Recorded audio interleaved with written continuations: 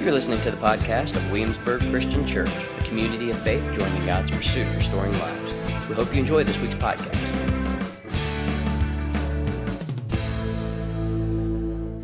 All right, so I figure by now it's probably time to define this idea of withness. Everybody say withness. So withness, by withness I mean presence in proximity. Everybody say proximity.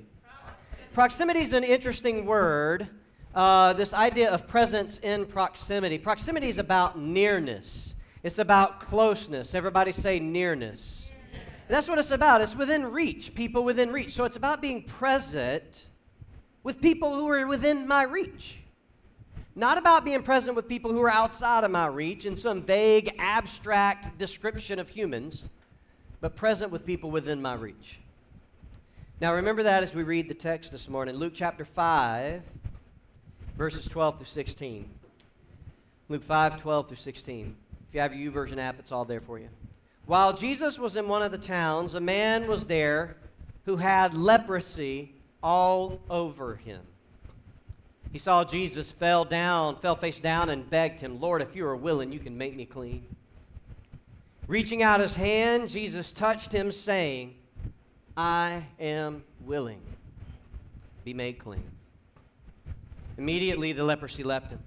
Then he ordered him to tell no one, but go and show yourself to the priest and offer what Moses commanded for your cleansing as a testimony to them. But the news about him spread even more, and large crowds would come together to hear him and to be healed of their sickness.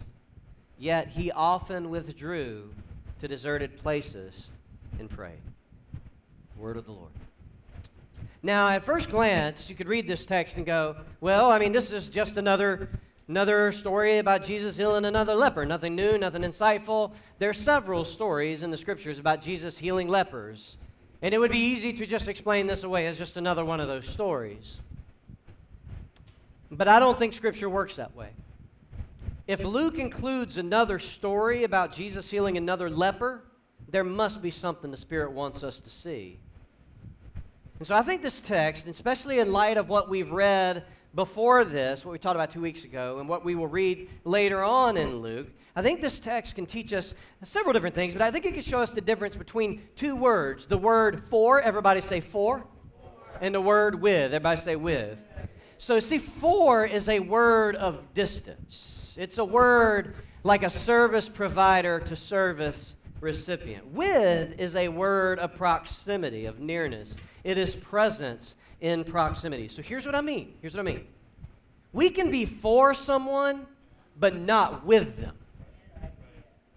Like we can be for neighbors living through social displacement, writing checks, advocating for better policies and practices. We can even know a few by name. We can house them, help them find a house, then they're settled in, and then we can say, call us if you need anything, and move on to the next one.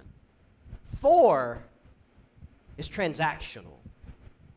For is important, but it isn't enough. Because we can be for someone and not with them. But we can't be truly with someone and not be for them. And before Jesus was anything in relationship to others, he was with them. It wasn't just about saving. It wasn't just about healing. It wasn't just about liberating. Jesus healing the leper in this story isn't just about a cure. It's also about inclusion. Stay with me, because this is what I mean. This leper was a person made in God's image and was forced to live outside the city. Traditional interpretations of the Scripture required that he be banished from society, that he be pushed to the outskirts of the city, into the margins. This leprosy and the traditional interpretations of Scripture led people to believe that he wasn't worthy of inclusion and dignity and even life in the society, that he was a threat. This leprosy separated him from all those he loved and for those who loved him. This leprosy separated him from love. And if you look at the text, the severity of this man's leprosy is highlighted when Luke says that he had leprosy all over him. Everybody say all over him. Luke doesn't want us to think that he just has leprosy, maybe somewhere here or there. Luke wants us to know that he has leprosy all over him. It must be obvious to all who see. It can't be covered and it can't be hidden. He wears it from the top of his head to the soles of his feet. And Jesus cures him, not just by removing his leprosy. Not only cure the outside, including what people see. Jesus cures him by also removing the leprosy on the inside, by making love possible again, reunion with family and friends possible again, inclusion possible again. And Jesus makes all of this possible for this man by being willing to give this man something no one else was willing to give him: presence. Jesus isn't doing something for this man. There's a withness to what Jesus does. Think about it. Jesus could have spoken words and healed the man, be healed. Jesus could have blown on the man, be healed. He could have just waved his hand and said nothing, and he'd have been healed. But what did Jesus do? He reached out, which means he was within proximity of this man. He was next to this man, near this man, and he touched the very thing that pushed people away. Jesus is willing to come close to this man with leprosy all over his body. Jesus is the first person, and who knows how long, to come to him rather than run from him. And Jesus touches the very thing that causes everyone else to push him away. Now, this gesture, this act of withness is as disruptive as it is remarkable. It's disruptive because his disciples witness this. When Jesus comes close to this man, much less touches this man, Jesus is challenging the way they read their Bibles. He's challenging the way it has been interpreted for generations. When they see Jesus touch this man, Jesus puts himself at risk of getting leprosy himself. That's the word on the street. Jesus excludes now himself, because of what they understand Scripture to teach, from the religious community, from participating in the rituals of the people of God. And that has to be disruptive, because Jesus touches the very thing that causes everyone else to push his man away. When everyone else seeks distance, Jesus seeks closeness. When everyone else ignores him, Jesus sees him. When everyone else is willing to dispose of him, Jesus is willing to come close to him. When everyone else tells him to leave, Jesus says, I'm willing to come and even stay. I am willing. That's what Jesus says. That's how Luke records it in chapter 5, verse 13. This is the phrase, y'all, I am willing, that's been sticking with me for 2 weeks. When I read this story, I was reading a story, and I thought to myself, just another story about another leper being healed by Jesus, and then I am willing echoed in my head, and I went back to it, and I read it again, and I am willing stayed in my head, and I went back to it, and I read it again, and I thought, I am willing stayed in my head, and I thought, what does I am willing mean? And then I thought, I just talked about what it literally means, what I am willing literally means. Jesus does what nobody else will do, touches this man in a place that has been pushing everybody away, that could be what I am willing means. And then I thought to myself, that's not the right question to ask. Sometimes when we read Scripture and a word or phrase sticks in our mind, we don't need to ask, what does it mean? We need to ask, what could this phrase open me up to see, to think, or to do? That's the phrase I started asking What could this phrase open me up to see, to think, or do? I am willing, Jesus says. And I thought, could it be then that the reminder of this I am willing is that when everyone else withdraws their hand, Jesus seeks to reach out his? Is it what we said, that when everyone else ignores me, Jesus sees me? When everyone else is willing to dispose of me, Jesus is willing to come close to me? When everyone else tells me to leave, Jesus says, I'm willing to come and stay? Is that what it's opening me up to see, to think, to do? And if so, that's beautiful. We could spend the rest of our time and the rest of our week thinking practically what it means to have a Christ who says, I am willing. And then it hit me. Witness with others and an awareness of God's witness with us is born out of willingness. Everybody say willingness. See, what I thought is maybe what this text is reminding us of in Jesus' willingness is that it's actually reminding us of a question that Jesus is always asking us. Jesus says, I am willing, but here's the question. Are you willing?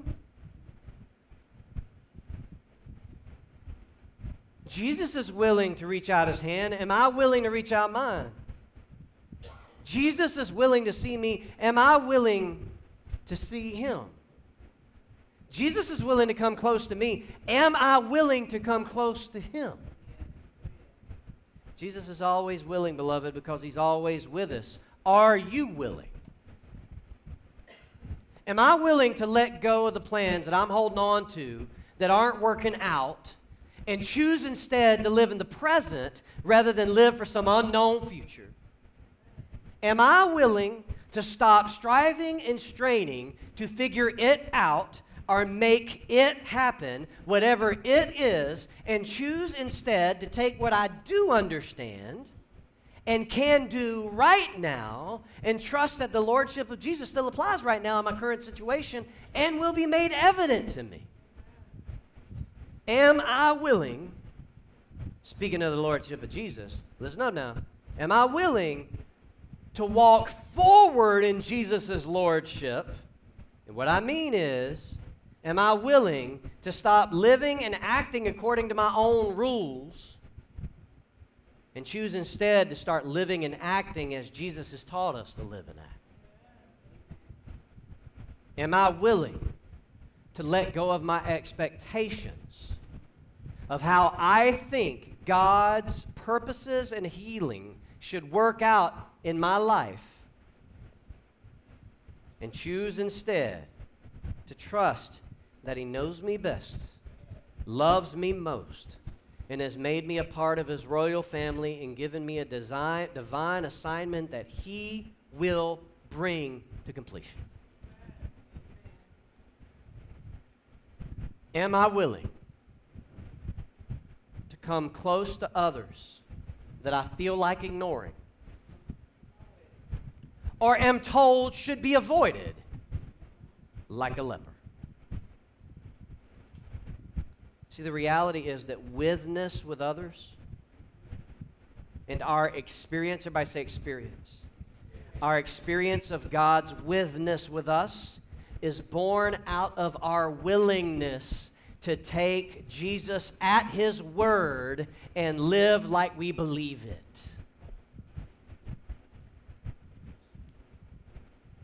And that's a choice.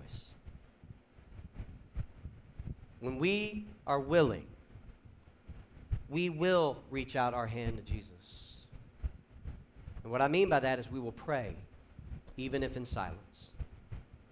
When we are willing, we will choose to see him. Everybody say choose.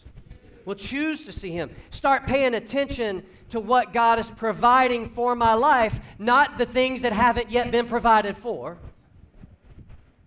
Start paying attention to the people God has already brought into my life, not looking for the people that aren't in my life. And trust God with those consequences. When we are willing, will we come close to Jesus? Will we actually open up the Scriptures? Will we actually open up the Scriptures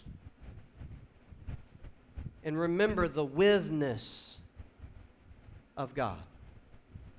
When we are willing, will we refuse to treat someone else like a leper, no matter how I feel or no matter what other people say I should do? See, beloved, when we are willing, we are saved from ourselves again and again and again. Did y'all hear me? When we are willing, we are saved from ourselves again and again and again. We are saved from our unwillingness to take Jesus at His word and live like we believe it. We are saved from our unwillingness to sit in silence before God even if we have nothing to say. We are saved from our unwillingness to entrust our hopes and dreams, desires, healthy or unhealthy, to the Lord who loves me and longs to be with me in all of it. But not only that, when we are willing, not only are we saved from ourselves, but others are, in a sense, saved again and again too. Because when we are willing, then no one will ever be treated like a leper in our presence. When we are willing, we will not be silenced in the face of injustice. When we are willing, we will pay the price because we know the price that has been paid in Jesus, and we will know that we got plenty in the bank to pay the price. When we are willing, we will be able and empowered and wanting to climb the hill, and if need be, die on the hill because we believe in resurrection. When we are willing, we will step forward in a spirit of generosity even when it doesn't seem possible because we believe our God has cattle on a land of 1,000 hills. See, when we are willing, we are not only saved from ourselves, but others are saved too. Because we are only willing because Christ first was. When we are willing, we are eventually liberated, y'all. Everybody say eventually. And I mean eventually. It may take some time. But we are eventually freed from what has been weighing us down, arresting our minds and holding our hearts captive. Jesus says, I am willing. The question is, am I? Are you? Are we? Now, before we close this up, we have to finish the rest of the text. We have to look at verse 16, because Luke includes this in this particular story. Luke says to us, yet Jesus often withdrew to deserted places and prayed. And you might hear me read that and say, okay, Fred's going to talk about why we need to go have some prayer time and some quiet time. And I'm not, I mean, that's true, but that's not the word. I want to look at the word withdrew. Everybody say withdrew. See, withdrew. He withdrew. Withdrew is a helpful word. It's a word of action. It's a word of intention. It's the same word we use when we say we need to withdraw our troops from fill in the blank. That's a word that that assumes we are going to make a plan, that there's going to be purposefulness behind our choice and decision, that it's not going to be easy, that we don't wait to withdraw to God when it's convenient because it requires intention, and convenience is going to be hard to come by. We don't wait to withdraw to God when it is easy because it requires effort, and life is never easy. Withdrawal requires that we make a purposeful choice. And sometimes withdrawing means we got to step away from something good for a moment in order to draw closer to the God who is good, or at least remember that He's good.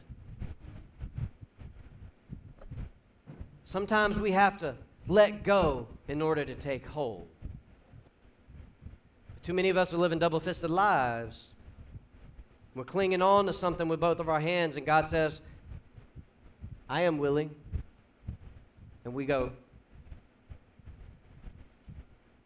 we don't know if we are, because if we let this go, can we trust God with it?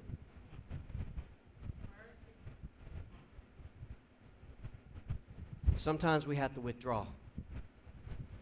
Sometimes we have to lay it all down and withdraw and remember the withness of God. See, in all of Jesus' withness with others, Jesus never neglected to be with the Father. If God is always with us, and Scripture declares God is, and if withness is about presence and proximity, then God is always close. We will need to make a decision to withdraw from what has divided our attention and withdraw to God who longs for our undivided attention. It's the reason why we have this moment in our liturgy called Practicing the Presence, which, as you know, we haven't done yet because we're going to do at the end of the Word today. Because practicing the presence of God is about learning how to be still with the God who knows us best and loves us most. And it's something that has to be practiced. And the reality of it is, church, a community that is willing in response to the Christ who is willing can ignite a movement of love, a movement of mercy and justice, one that reflects God's vision for the world. And this willingness of Jesus that created a community of followers, a household of kingdom witnesses, empowered to declare and demonstrate God's love among themselves and with their neighbors, created a beloved community where divine mercy, love, and justice is found and culminates into this movement of love that we should call Williamsburg Christian Church. So the question isn't just, am I willing? How I answer that question shapes how the church answers the question, are we willing? Beloved, let us be willing. Let us be willing for a single mother without a place to call a home. Let us be willing for an Afghan family seeking refuge because they are without a land to call home. Let us be willing for a neighbor without a people to call home. Let us be willing for a neighbor who doesn't yet see that Christ is calling them to find their home with Him. Let us be willing. All right. So now let's talk about practices. I want to give you one practice and two questions to ask. Here's the practice. If you say that I'm willing, and you want your willingness strengthened, hold on before I talk about that practice. Here's one. We're going to run out of steam. We're going to struggle to find endurance. But let me say this. If we don't withdraw to God, then we will not find the endurance we long for. Let me give you an example. When we go through the dark times in life and we don't withdraw to God, then our pain is not given a voice. Are you with me? But if our pain is not given to voice, then our pain will turn to violence. It'll turn to violence done to ourselves in our mind and the way we think about ourselves, violence done to how we think about other people, violence done with our words, and when left unchecked, violence done with our hands and feet. Pain not given a voice turns to violence, but pain given a voice transforms to endurance. And when we allow our pain to be given a voice, the endurance we long for is found, and then we can continue to say, even when the darkness surrounds us, we can continue to say, I am willing. So we need some practices. So what do you do when you withdraw to God? You may all have your own way, but I want to give you a way that maybe we can all learn together. So I don't have a name for this practice. I usually name the practices, but I don't know. I guess you could call it practicing the presence, practicing withdrawal. I don't know. Practicing withdrawal means something else in my world. So practice withdrawal. All right, so here's what I'm asking you to do. Take a text. in your Bibles, in Matthew, Mark, Luke, and John. Where? Matthew, Mark, Luke, and John. And find a story that is an encounter with Jesus. What? To find a what? An encounter with Jesus. Don't find a teaching of Jesus. Find an encounter with Jesus. The entire encounter. And read that encounter and that encounter alone. Don't read 7 encounters. Don't read the encounter before that encounter. Don't read the statements before. Just find one encounter with Jesus. And what I'm asking you to do is listen for a word or phrase that just catches your attention, that sticks with you. And if nothing happens, keep reading it and then read it. Stay with that story, keep reading it, and keep reading it. And what I know will happen is the Holy Spirit will reveal something to you. Here's what I mean. When I was reading Luke chapter 5, verses 12 through 16, and I read it, the first time I read it, I thought, another story where Jesus was a leper. I was like, well, it can't be that. So I read it again, and then I am willing stuck out. And I thought, well, I mean, of course, Jesus is willing. So I put it down. And then the I am willing kept coming to my head. So I went back to the text, and I read it again, and I am willing stayed with my head. And then I went back to the text the next day, and I am willing stayed with my head. And so then I started asking the Lord, what are you willing to do? And then I thought, wait a minute. What could this word or phrase be opening me up to what? To see, think, or do. Read a story of an encounter with Jesus. Whatever word or phrase jumps out at you, sit with that word or phrase and ask the question, what could this phrase be opening me up to see, to think, or to do? You with me? And then sit with that for a while. All right, but don't stop there. At some point, go to number 2. Let's read it together. Who within my life, within my reach, proximity, can help me discern it? So then what you do is you call someone that you already know. Don't start looking for a mentor. Matter of fact, I tell people all the time, stop looking for mentors. The mentor you're looking for has probably been in front of you the whole time. You've just been looking outside of that. Who within your reach could help you discern it? Here's what I did. I called somebody this week on this text, and I said, hey, I've been reading this story about Jesus and the leper, Luke chapter 5, 12 to 16, and there's a phrase that Jesus says, I am willing. Be made clean. And for whatever reason, the phrase, I am willing, is just sticking with me. Would you pray for me on that phrase? And then would you read that story when you get a chance? And then let's talk again, and let's have a conversation. Can I share some things that are going on inside of me, and you can help me discern what the I am willing means? See what I just did there? What did I just do, functionally? This is the participation part. What did I just do? I asked somebody to enter into this discernment with me. What else did I do? I asked for prayer. What else did I do? I invited somebody in to have a deeper conversation other than football, or the weather, or even my problems. We brought this down, and I invited somebody in to have a Jesus conversation with me. And here's my belief. I don't think you even have to look outside the church for this. I mean, you can. You can look outside the church for this. I'm not saying you shouldn't look outside this church, number 2. But if you're a part of this church, I would suggest you look inside this church first. And so who is it comes to your mind that you might call and say, hey, you remember what I was talking about? I was doing that, and this is the phrase that came to my mind, and I was wondering, would you enter into a season of discernment with me? You could do that. So that's a practice. All right, we'll publish that this week. It's also a new version, but I want to give you 2 questions. 2 questions. If you've been here at WCC for a long time, you probably know these questions as one ear up, one ear out questions. These are questions that we've asked in this church for years. Missional communities used to ask this of one another. The purpose of these questions was to turn one ear up to God and one ear out to our neighbors, right? But I want to go ahead and call these now the withness questions for this series. Question number 1, to ask of yourself at the beginning of the week, who might God be calling me to what? Embrace. So ask that question, who might God be calling me to embrace? Now, here's what you do. Start thinking about who's already come into your head. Who's been in your head all week long? What face comes to your imagination? Who is the person you've been thinking about all week? Who's the person you've been trying to ignore all week? Because we know that's possible. Who's the person that's just been dwelling in my soul? Maybe that's the person God's calling you to embrace. So you know what you do next?